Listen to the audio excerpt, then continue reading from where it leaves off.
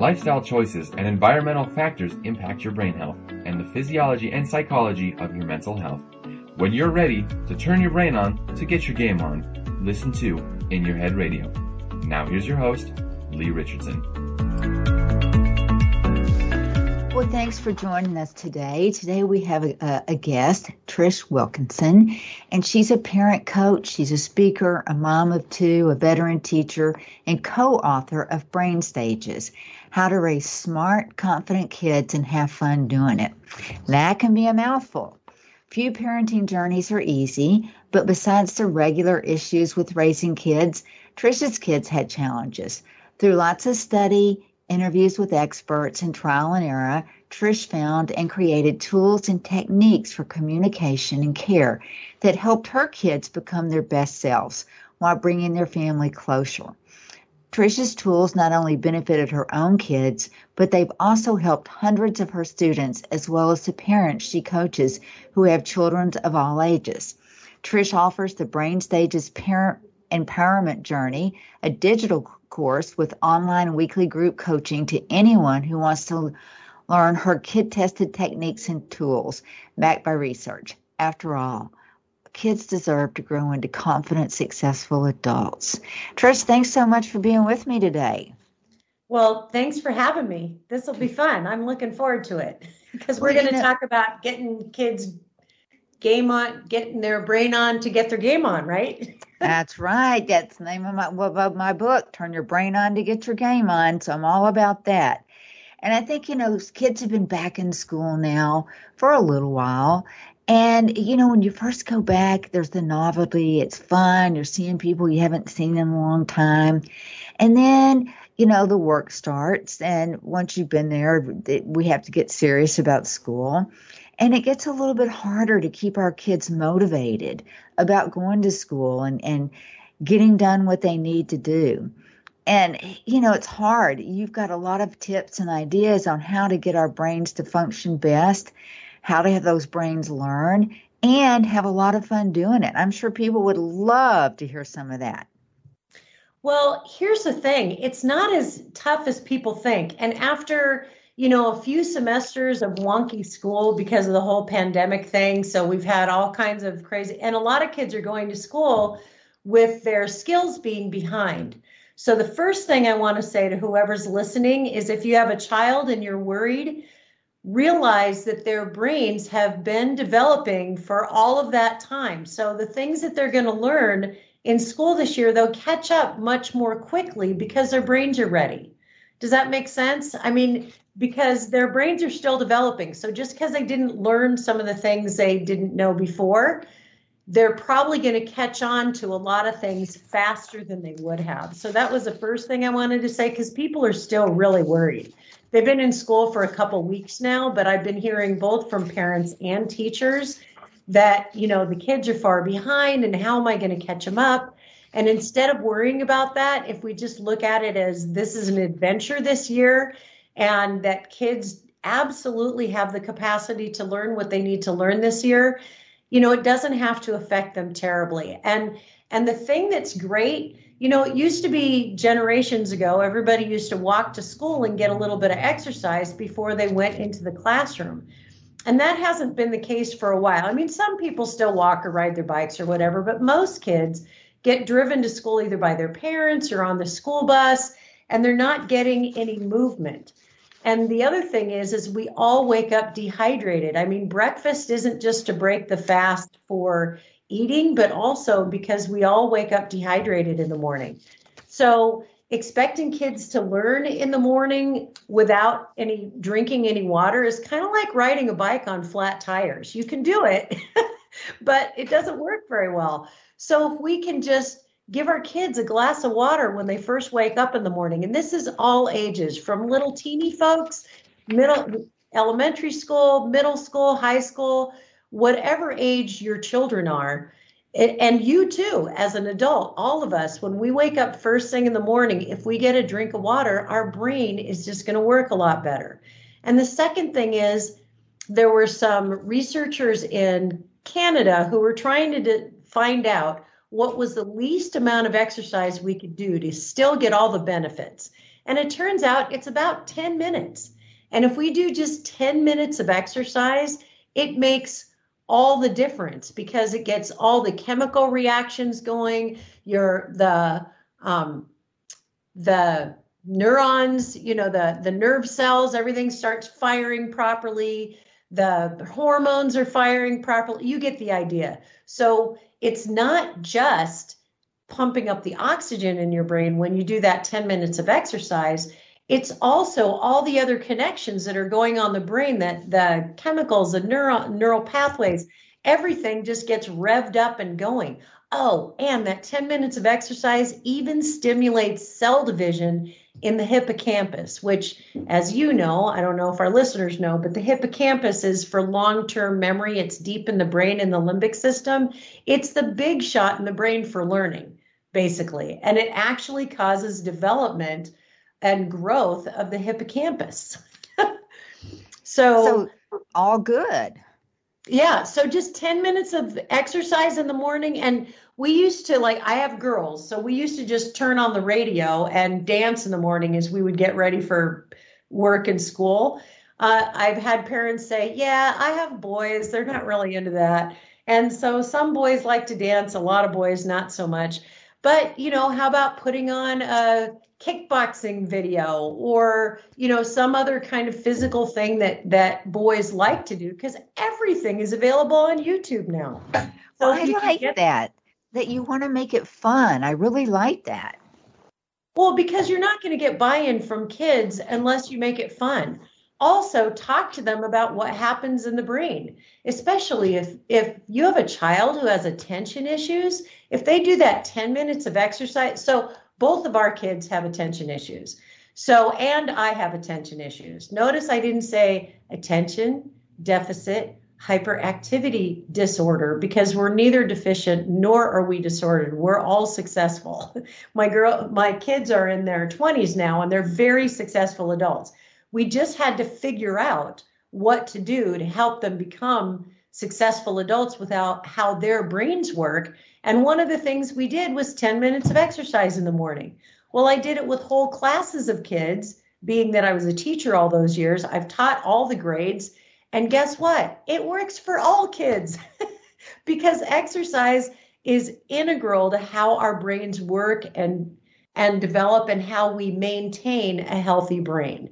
So if you get in that habit, if you just did that one thing, if you got nothing else from listening to Lee and me speak today, if you just get 10 minutes of exercise and a drink of water in the morning for your kids, no matter how old they are, you won't believe the difference it makes in how, and you should do it with your kids too. You won't believe the difference, and it'll improve everybody's mood. People get along better.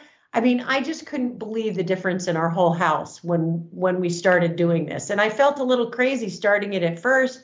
And the kids are like, Mom, I don't want to do. But when I let them start choosing what kind of exercise to do in the morning, then it's amazing how you get more buy-in. They would take turns. What are we going to do? Are we going to do this YouTube? Are we going to, are we going to dance today? Are we going to, just whatever? Are we going to jump rope? We had jump rope. Some days we just set the timer and jump rope for 10 minutes and count how many times we could jump. And we didn't care if we missed. We just counted how many times we were able to jump. I mean, because there's no competition or anything. It's just getting your heart rate up so that everything's working in your brain. And you did that just in the morning, or did you do it in the afternoon or evening too? Well, before homework, we ended up doing it too, because we started out just in the morning.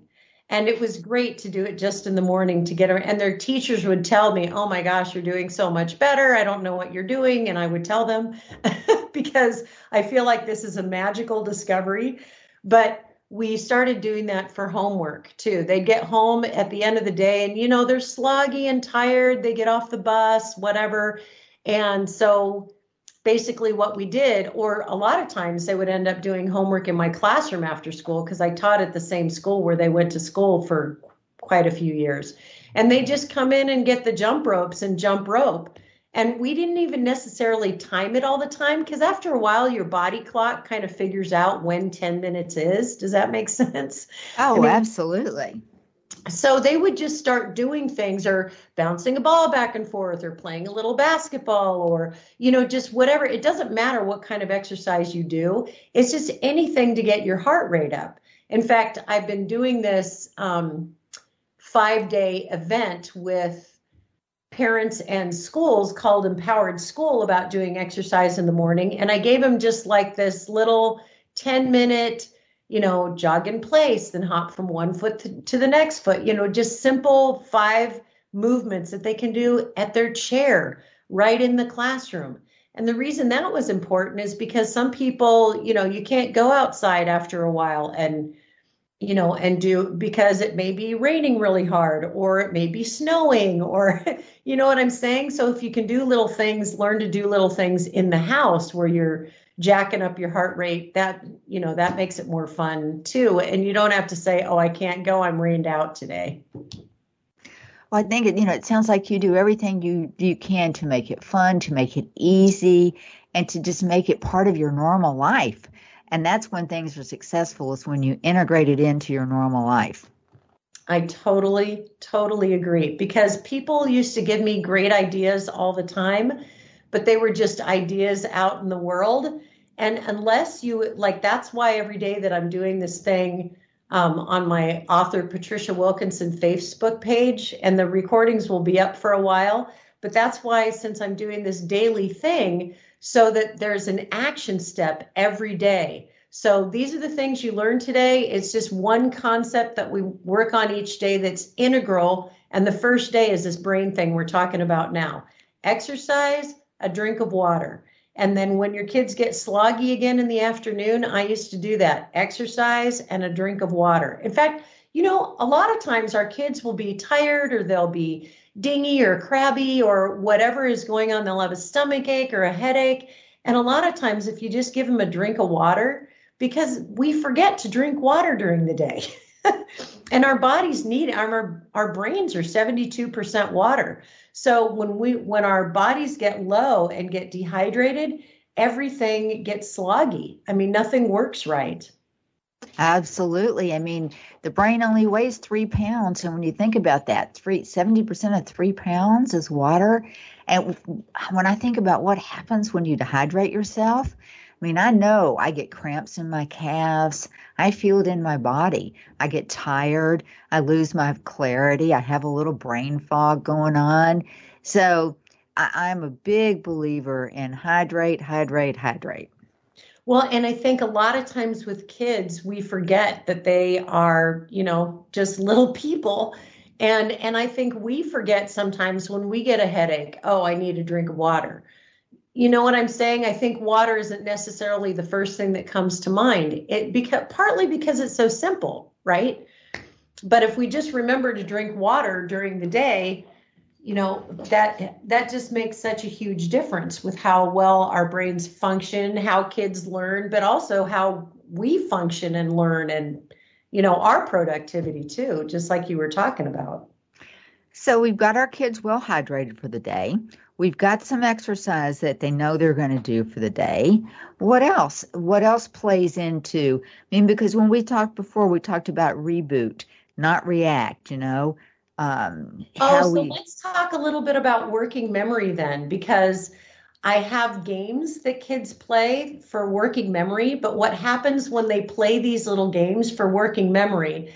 Okay, let me explain real quick working memory for people who aren't sure what that is. Working memory is short-term memory that you can apply to what you already know. In fact, there was a study done in Britain where the researchers found that kids actually, it was more important for working memory to be strong than for high IQ, for kids to do well in school. Because if we don't have the working memory, that short-term memory to apply what we're learning to what we already know, so we can do things like do a math problem, remember what we just wrote on our paper, and look at the test paper and be able to put the right answer on it. You know what I'm saying? I mean, that's a really simple example.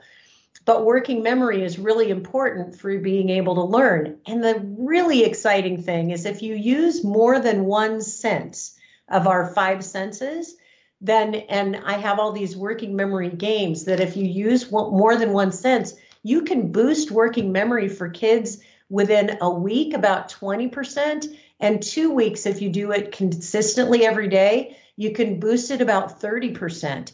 So that's 1/3 better almost than where they started. And I really feel that working memory is a big thing for justice and equity in education, because things like exercise, water, and working memory, those are things that we can do for all kids, no matter what's going on at home, right? So like one of the games would be, I have this favorite game I love to play with kids of all ages, because little kids love this game because they can do it. Older kids love it because their moves just get a lot trickier. It's called Add a Move. So one person starts out doing the move, like maybe they clap their hands. Then they clap their hands and they add another move like snapping their fingers. So clap your hands, snap your fingers. Then the next one is make a sound with your tongue. I'm doing sound ones just because we're on a podcast. But so the third one might be wiggle your tongue, right? But you're just adding one move after the other, adding one each time, picking different people to add them. And then when somebody misses or you get all confused, then you just start again. There are no scores or no anything. But if you play that game for about 90 seconds to 2 minutes on a daily basis for a week, you can improve kids' working memory because you're using 2 senses. You're using sense of sight because they have to watch what's going on, and you're using movement or touch. And if you're doing like the ones that we're doing here on the podcast so that you can hear them, those hearing moves, then you're adding another sense. And what we found is if you use at least 2 senses when you're playing a game and you're doing add-on activities where they have to remember things in sequence, you actually can improve kids' memory. And the thing that's really great is if you're the adult playing the game, then your memory gets a lot better too. Because I know we're always complaining, right, about having so much to remember that we can't remember everything. Boy, that's the truth. So, how many years did you spend as a teacher? So 23 in public and private schools. And I taught all the grades. While I was going through college, I taught preschool. So that was kind of pre the 23 years. And then after that, I was actually in the music business. So I taught as my day job, and I just substitute taught, but I loved screaming into microphones, but I actually got really burned out on the whole music business part of it. And I loved working with kids. So I went back to school and I got my, big girl credential, my actual real teaching credential. And I'm also a writer. So I know you've written a book as well, but I also coach other writers. I've always been really into writing. So that was really fun working with kids, because writing does a lot of things for kids' brains too. And I think part of that is using more than one sense. We're finding that there's a difference between kids working online and reading print books or writing, although that's getting closer. So it used to be that there just was no comparison. Kids would learn so much better by using physical materials like, a print book and pencil and paper. Whereas now that's changing a little bit because our brains are rewiring because we use so many electronics, but we're still using different senses. So there was just another study that came out that said that kids still learn better from reading print books. So don't give up your library card. It's still a good idea for kids to be able to check out books and read physical books. And they're doing that less and less in school. So if you can take them to the library and they can kind of experiment with whatever they'd like to read, reading a print book is actually really helpful with helping kids with comprehension and various other things. And it's same with like still writing in a journal. It's great to do the electronic stuff, but if you have kids who like to write, especially to process, it's still great to write in a journal.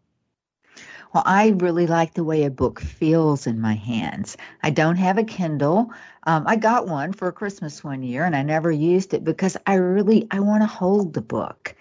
I want to turn the pages. I like the actual experience of reading. Yeah, I agree with you. Although I have a Kindle and I do use that too. I read both, but I'm kind of a bibliophile, one thing. So both Kindle and print book, but yeah, if I have a choice, I prefer print books. But I think, the younger set, if we're working with kids, they're so used to electronics, Lee. I feel like a lot of kids actually prefer electronics to print books now just because that's most of their experience. So it'd be interesting to take a poll and find out, what kids prefer, whether they prefer print books or electronics.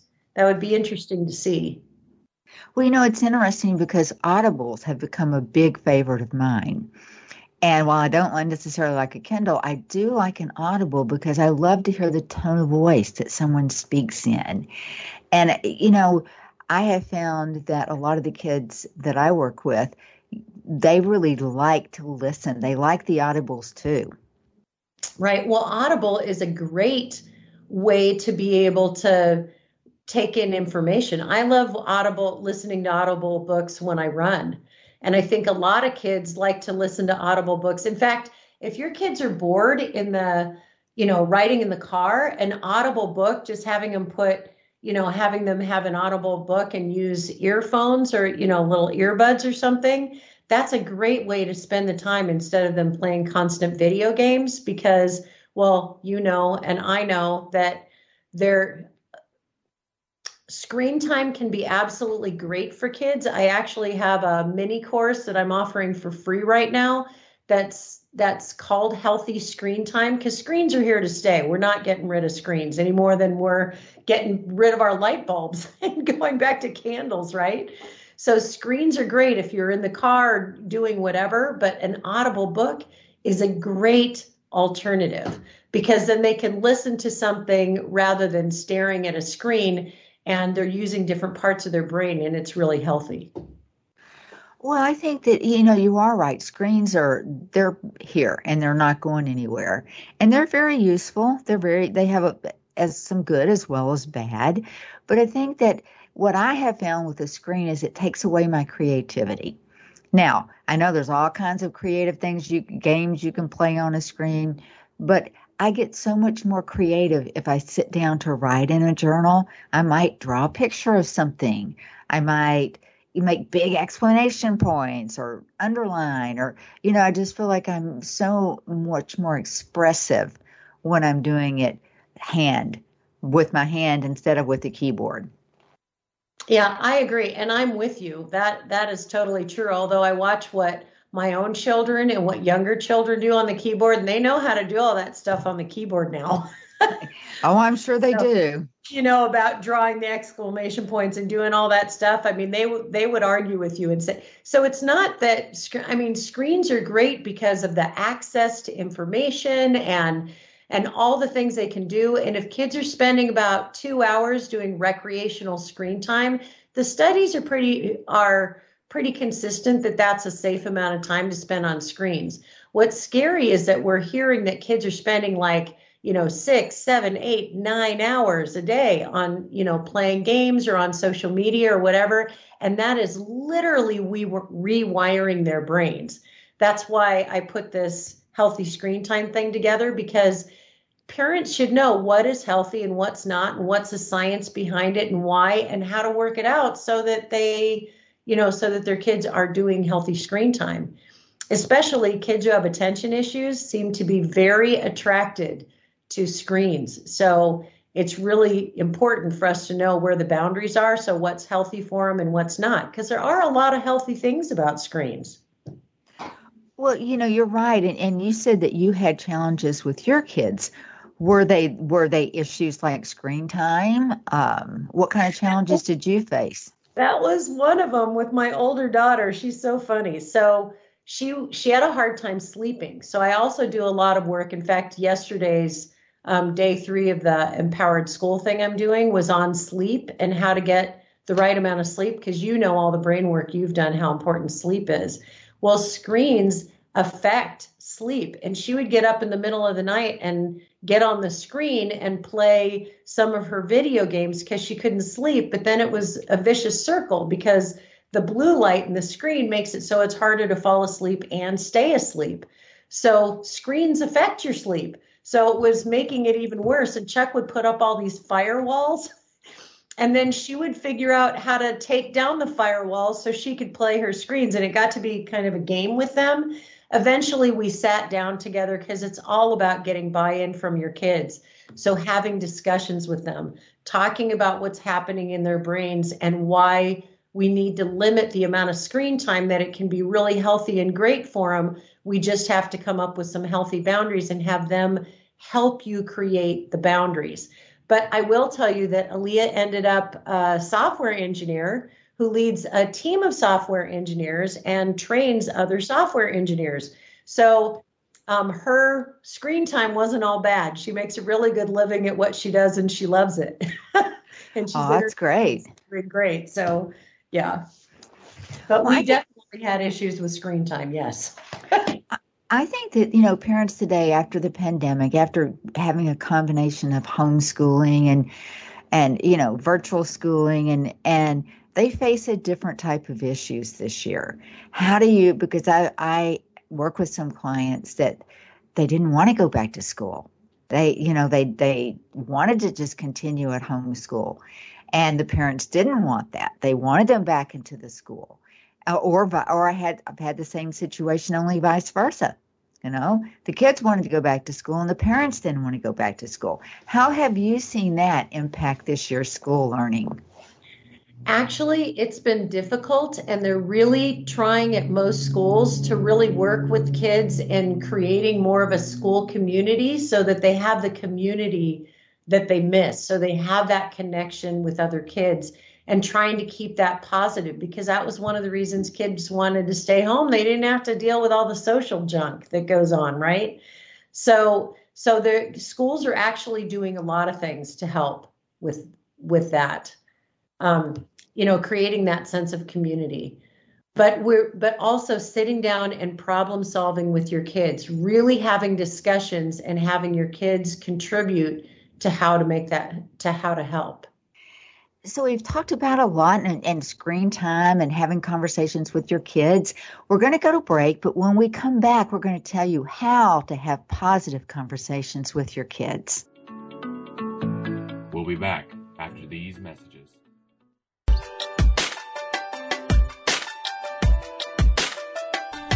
Do you ever wonder if you're the only woman who runs errands in her yoga pants so it will look like she went to the gym? Or how about the only mom who feeds her kids raw cookie dough? Or are you the only one who cooks her family cold cereal for dinner? Do you need more laughter and less loudness? More self-love and less self-loathing? More joy and less judgment? You're not alone. Come to the living room, a place where we get comfy, candid, and confident together. Come seeking sanctuary and leave feeling renewed. We're saving a seat for you. Give yourself some living room today.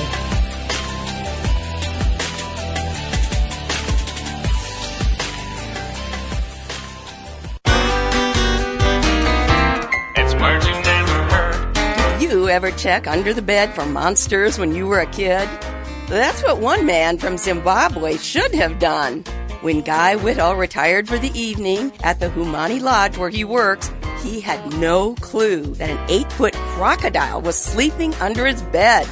He got out of bed to eat breakfast and heard one of the housekeepers scream. What's a word for the fear of reptiles? Herpetophobia.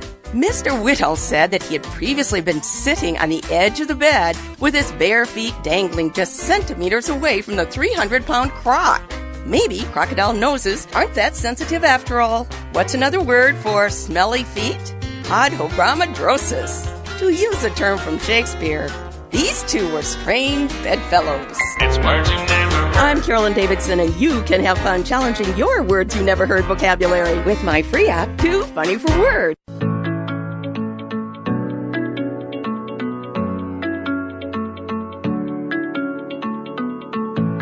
We're back. Now here is your host, Lee Richardson. We're back. And, we've talked about some things that we have to have conversations with our kids about. Screen time has certainly been one of them. And sometimes having conversations with our kids is difficult. It's, we can't find the right time, or we can't think of the right thing to say. Trish, what kind of tips do you have for parents that want to have good, constructive conversations?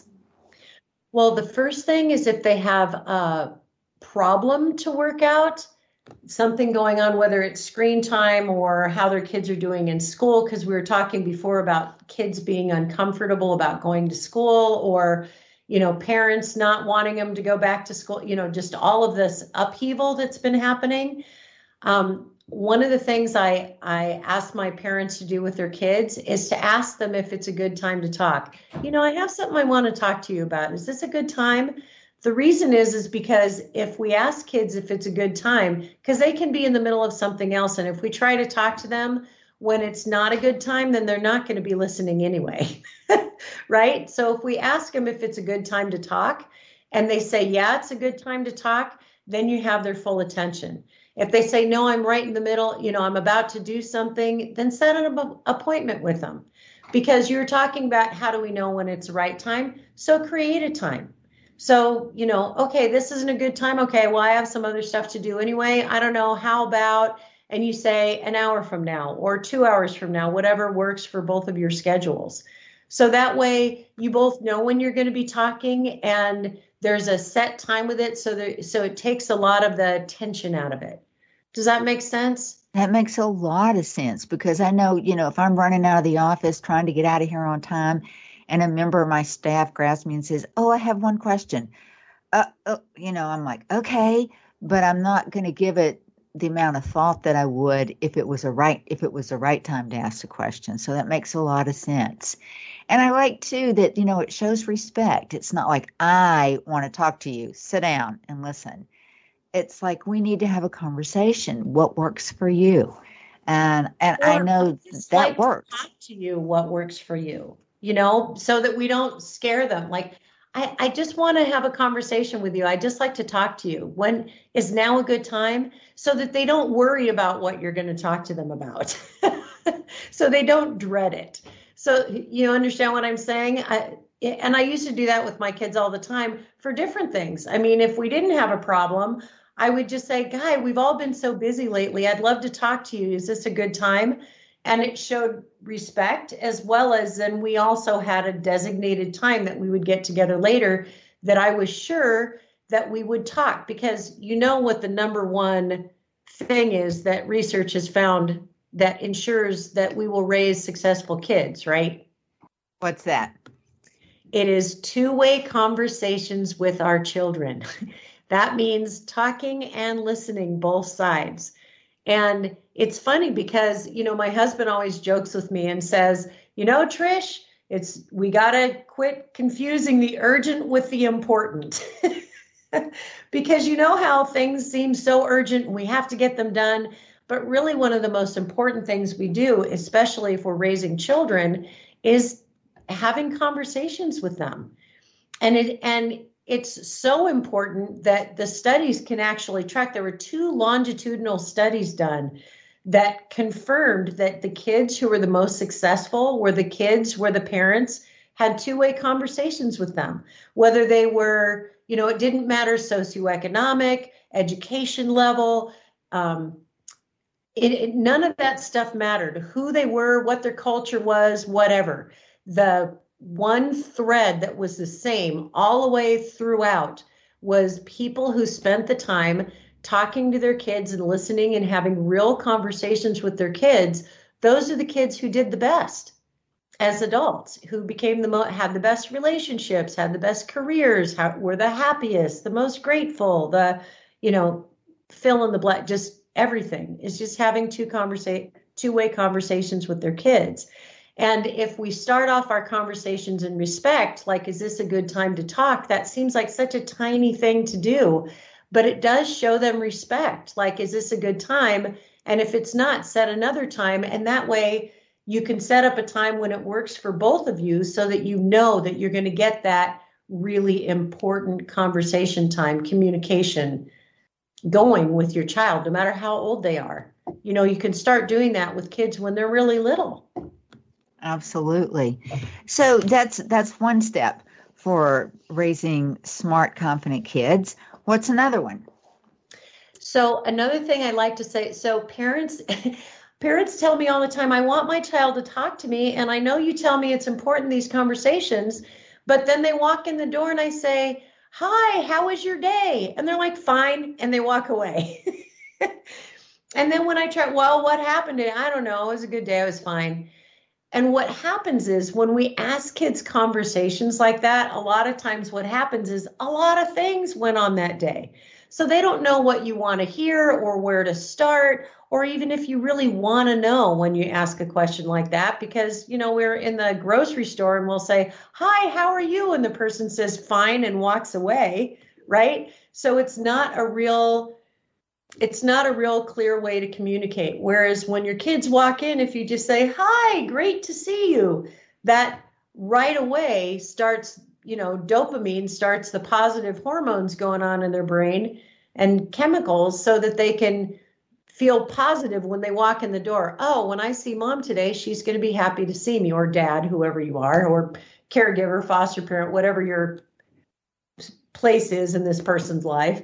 So they come in, you just say, hi, hey, great to see you. And then tell them what you notice about them. You seem thoughtful. And then just be quiet. A lot of times and then usually when there's silence after that, kids will fill in the gap and tell you what you're seeing on their face. Or you seem frustrated, or you seem happy, or wow, you look excited. You know, whatever you notice on their face. Because as you know, Lee, brains need safety. We can't communicate, we can't learn, we can't do anything unless we feel safe, because we get stuck in those emotion centers in our brain. So how we get into the prefrontal cortex for thinking is we have to feel safe so that we can make that shift. And those working memory games I was telling you about, that's another way. And you can play those games anywhere, like the Add a Move game. You can play. In fact, I have parents that I've worked with that call it the distraction game. When their kids get anxious, they'll play a quick round of Add a Move, and then their kids can get out of the emotion centers into the thinking centers of their brain. So another thing I would say is when the kids walk in the door, you say, hi, great to see you. And then instead of asking them a question, tell them what you notice, because it shows them that you're really paying attention and that you really want to know. And then if you're quiet and looking at them after you tell them what you notice, they almost always will fill in the gap, male or female. Because a lot of times, a lot of parents who have talked to me about this have said that their sons don't talk to them as much. So that's a really good way to get them to talk. That's a great idea. So, you know, talking is important, but what about, you know, just staying in the present? And I find so many of the families I work with, they're worried about something that happened last week, or they're worried about what's going to happen next week. And just staying in the present moment can be very difficult. And that's the brain reboot that I talk about. Because we all get uptight about things that are happening, right? Things we worry that might happen, that's anxiety. Things that we worry about that have happened, that's depression, right? We get, and especially right now with all the things that have been going on, we just have a lot of heaviness in our spirit right now, and something that's just super easy to do. And I know you've been hearing about it more and more, is just to breathe. Inhale, take a really big, deep inhale to the count of 4, and exhale to the count of 4 or 6, a little bit longer exhale than inhale. And people are like, oh, breathing, that's all airy-fairy. But actually on a physiological level, we're actually resetting our sympathetic and parasympathetic nervous system when we do that through the brain and the breathing and throughout our whole bodies, so we can actually get into the present. So one of the things I teach parents to do which I call my reboot system, is when they get uptight with their kids or just uptight in general, I have them breathe in, 2, 3, 4, exhale, 2, 3, 4, 5, 6, and then think of a physical anchor. Because when we worry about things that already happened or that might happen, it takes us out of the present. Whereas if we take that deep breath and we think of a physical anchor, like I'm tall, so for me, it's my feet. If we think of that physical anchor, it brings us back into the room for right here, right now, and we can remind ourselves that we are in the right here, right now, and that we can't affect the future or change the past. We need to be in the present right here, right now. So inhale, exhale, think of that physical anchor. And for me, especially when I was upset with my kids, but I use this anytime I get upset now, is I think of a short phrase. So for me, I say, I can do this. Or I have parents who say, I got this, which is almost the same, or I deserve peace, or I'm okay. It depends kind of what your background is, whatever those words are, but you just pick whatever works for you, right? And so the idea is to just do a few breaths of deep breathing. And it takes, when you're not in the present and you're all worried about things, it takes about 90 seconds to work through the cortisol, the stress hormone in your brain. And it's amazing how just stopping to breathe for 90 seconds, it's about 10 breaths altogether. And if while you're breathing, you think of that physical anchor and your phrase, and then just focus on your breathing, you can't believe the difference it makes just to keep you in the room and to literally reboot your brain. Well, and I call that, when I talk to people about breathing, get grounded. I like to sit down in a chair. I like to put my hands on my knees. I like to tap my feet on the floor to feel the floor underneath me. And that makes me feel grounded. And then, I'll tell people, breathe in what you need and breathe out what you don't need. So breathe in calmness and then breathe out tension. And, if you can keep your focus on your actual breath work, it is, you slow the heart, slow your breath rate down, you slow the heart rate down, you create heart rate variability, you get that heart and that breath to dance together, you create wellness. And isn't that true? And you know what is even better about that is teaching your kids that. Even if you have little teeny kids, it was funny. There was a guy who was into breath work and yoga particularly, and he started to get upset about something, and his 4-year-old looked at him and said, "Daddy."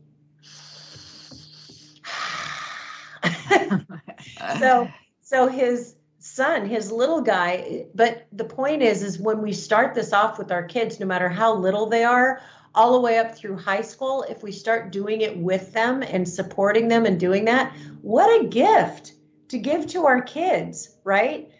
So that truly is. And a lot of it too is sometimes we won't do things for ourselves that we will do for our children. So it's really good for us too to do that for our kids, because we're also doing that for us. All of the things that I've been talking about to do with your kids, if you're doing it with your kids instead of just trying to have your kids do other things, because what's the saying? I can't hear what you're saying because your actions are speaking too loudly. I mean, they watch everything we do so closely. So if we're doing the same things that we're asking them to do, they'll learn to do it. They'll understand why. And you're building all of those social skills and emotional strength and resilience. I mean, just you're doing so many things for them so that when they grow up to be adults, they have the tools they need to survive in our society, because we really need a lot of social and emotional maturity nowadays to get along with so many people in our society, in a service-driven society. You're right. We do need that. So going global, for the teachers that are out there, because I have some clients that are teachers and they're very frustrated. And, they're trying to find a way to better serve their students. What advice do you have for them? Well, I'm going to sound like a broken record, but as a teacher, I can't, because of doing physical exercise and drinking water in the morning, it will save you so much time. If you have your kids first thing in the morning, do 10 minutes of exercise, get a big drink of water, do a little bit of breathing, and do a working memory game. What it does is it calms everybody down. The behavior's better, they think better, they work better. And a lot of teachers have already done the work in these first couple of weeks of, this is what I'm teaching this year. This is why it's important for you to learn this. I'm so excited that you get to learn this year. This is how you're going to use these concepts that I'm teaching in your life. And let's have you set some goals and intentions of your own and take control of your own education. And, in doing all those things with kids and helping and making them feel respected and like they are part in control. And I mean, that just made all the difference in my classroom for for what I was doing in school. And I will tell you, the exercise and drinking water and doing working memory games. There was a year that I was working right next door to the teacher of the year. It was the first year that I had ever taught fourth grade. And I was teaching next to this marvelous teacher who had all these accolades. And he got, great scores and kids loved him and all of those things. And I thought, oh, great. I've never even taught fourth grade before. This will be interesting. And I will tell you, his kids were mostly requested by the parents. And the kids in my class, nobody knew I was moving to fourth grade. So, I got the mixed bag of students that year. And I will tell you that my scores came in ahead of his. Not even that I'm a big score person, but I will tell you, just doing these things like getting kids' brains ready to work, ready to learn, and having them set goals and know where they're going so they have a clear path and a clear journey and they feel in control. Just doing those few things made all the difference. I mean, because it's how our brains are wired. If we teach according to how our brains are wired, wow, what a difference that makes. Well, let's talk about setting goals for learning, because, we've talked before and you believe that you can do that with kids in first grade. Oh, yeah, I did that with kids in first grade. I'd say, okay, this year you get to learn to read. Isn't that exciting? When you see words up everywhere, like a lot of you are starting to learn to read, but we're really going to learn to read. We're going to talk about stories and characters and how they're put together. Oh my gosh, it's going to be so fun. And by the end of the year, you're going to be able to write at least a little story of your own. And we're going to set that up for you so that you can do that. And, I'd have them do a certain amount of dictating. And, I had a whole bunch of little things that we were doing. But the point is that I'd say, so what do you want to do? What does your year look like for you? And the kids were like, I want to learn to read. I'm going to write a story, because I would get them all pumped up about doing that. And then we'd have weekly check-ins. How are you doing with your goals? Are you reading every night so that you get to practice? Are you, working on your sight words and learning those things? So, and I had little, rewards and fun things that they got to do when they did certain things. So, but I set it up so that they had their goals in mind. They knew where they were going and what they were doing. And that was first graders. You can do that with any grade. Like when I taught writing in sixth grade, I had kids set writing goals. What would you like this to look like? And we ended up having 2 kids when I taught 5th and 6th grade that year, writing, and we had them come in at the top of the district. They both won awards for their essays. And I don't think that was all me. I think that was, setting goals and this is what I want to do. And I'm going to learn how to, by golly, I'm going to learn how to do this. And I mean, you can do it with any grade. And in high school, same kind of thing. If you're teaching trigonometry, show kids why it's fun to learn trigonometry and what that's about and how they can use those concepts. They may not be using the actual algorithms, but they will be using the logic concepts that you get in trig or in, algebra or geometry, all those different kinds of things, whatever you're teaching, you can show your kids the fun in what they're learning that year, which is how you got the passion for doing it in the first place. And, show kids what that looks like, why it's important to learn, how they're going to learn it, and have them set goals as to what they want that to look like. Because when kids set goals for what they want it to look like, I'm going to, work on this every day. I'm going to figure out this concept. And really, I found what's worked best with all ages is to revisit goals at least once a week and for them to have a support buddy. So I used to put my kids in partners where they would have support buddies, where they would support each other in meeting their goals. I find that works for myself as an adult, Lee. I have a friend that she's actually in Canada and I'm in Oregon, but we meet once a week and talk via, on screens and talk about what's going on in our week and what our goals are for the next week and what our long-term goals are. And just having that person who is lovingly supporting us and that we know that we're going to have to tell them what progress we made and where we're going from there is huge. And it's the same way for kids. Well, accountability always improves the outcome. There's no doubt about that. And having somebody that you enjoy spending time with that helps you hold you responsible it puts a little bit of play into it. Isn't that true? Well, and me and the whole play, how to raise smart, confident kids and have fun doing it. I mean, I'm really all about fun. I think parenting should be fun. I think teaching should be fun.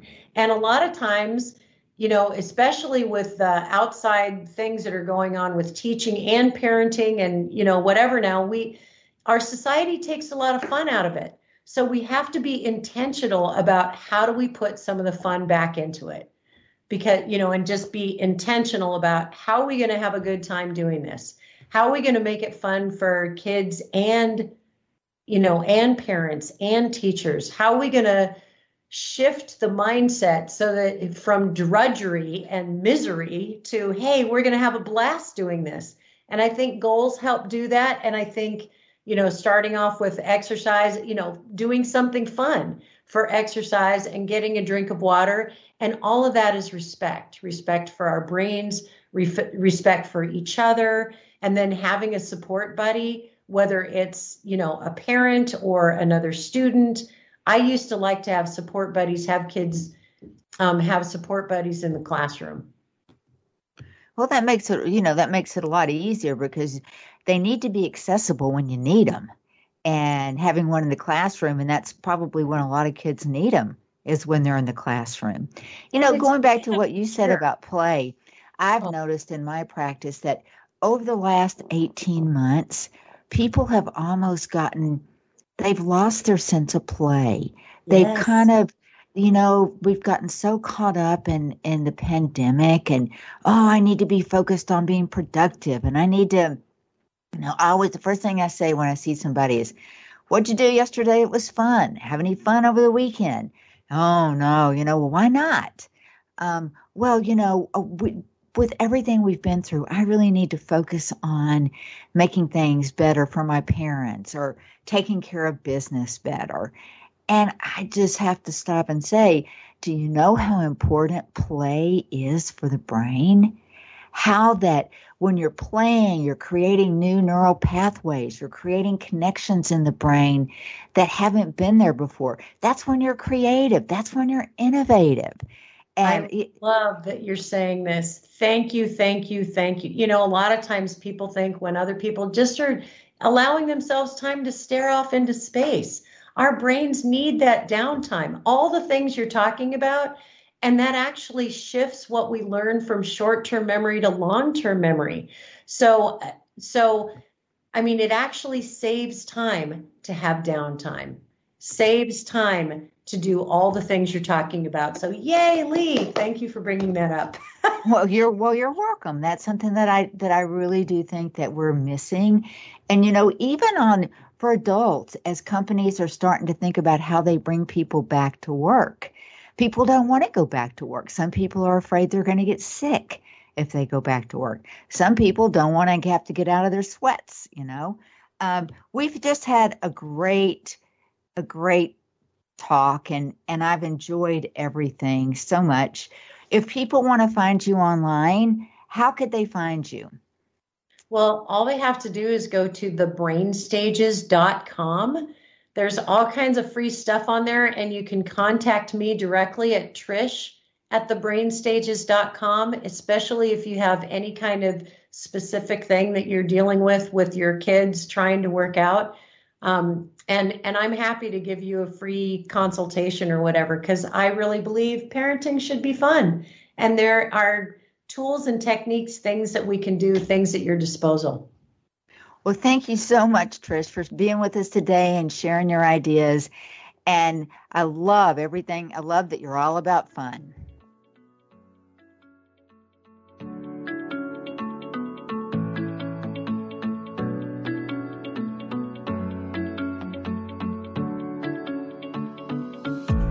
On behalf of Lee Richardson and the Brain Performance Center, we want to thank you for listening. If you'd like to hear more episodes like this, visit us on iTunes, Google Play, TogiNet, Stitcher, iHeartRadio,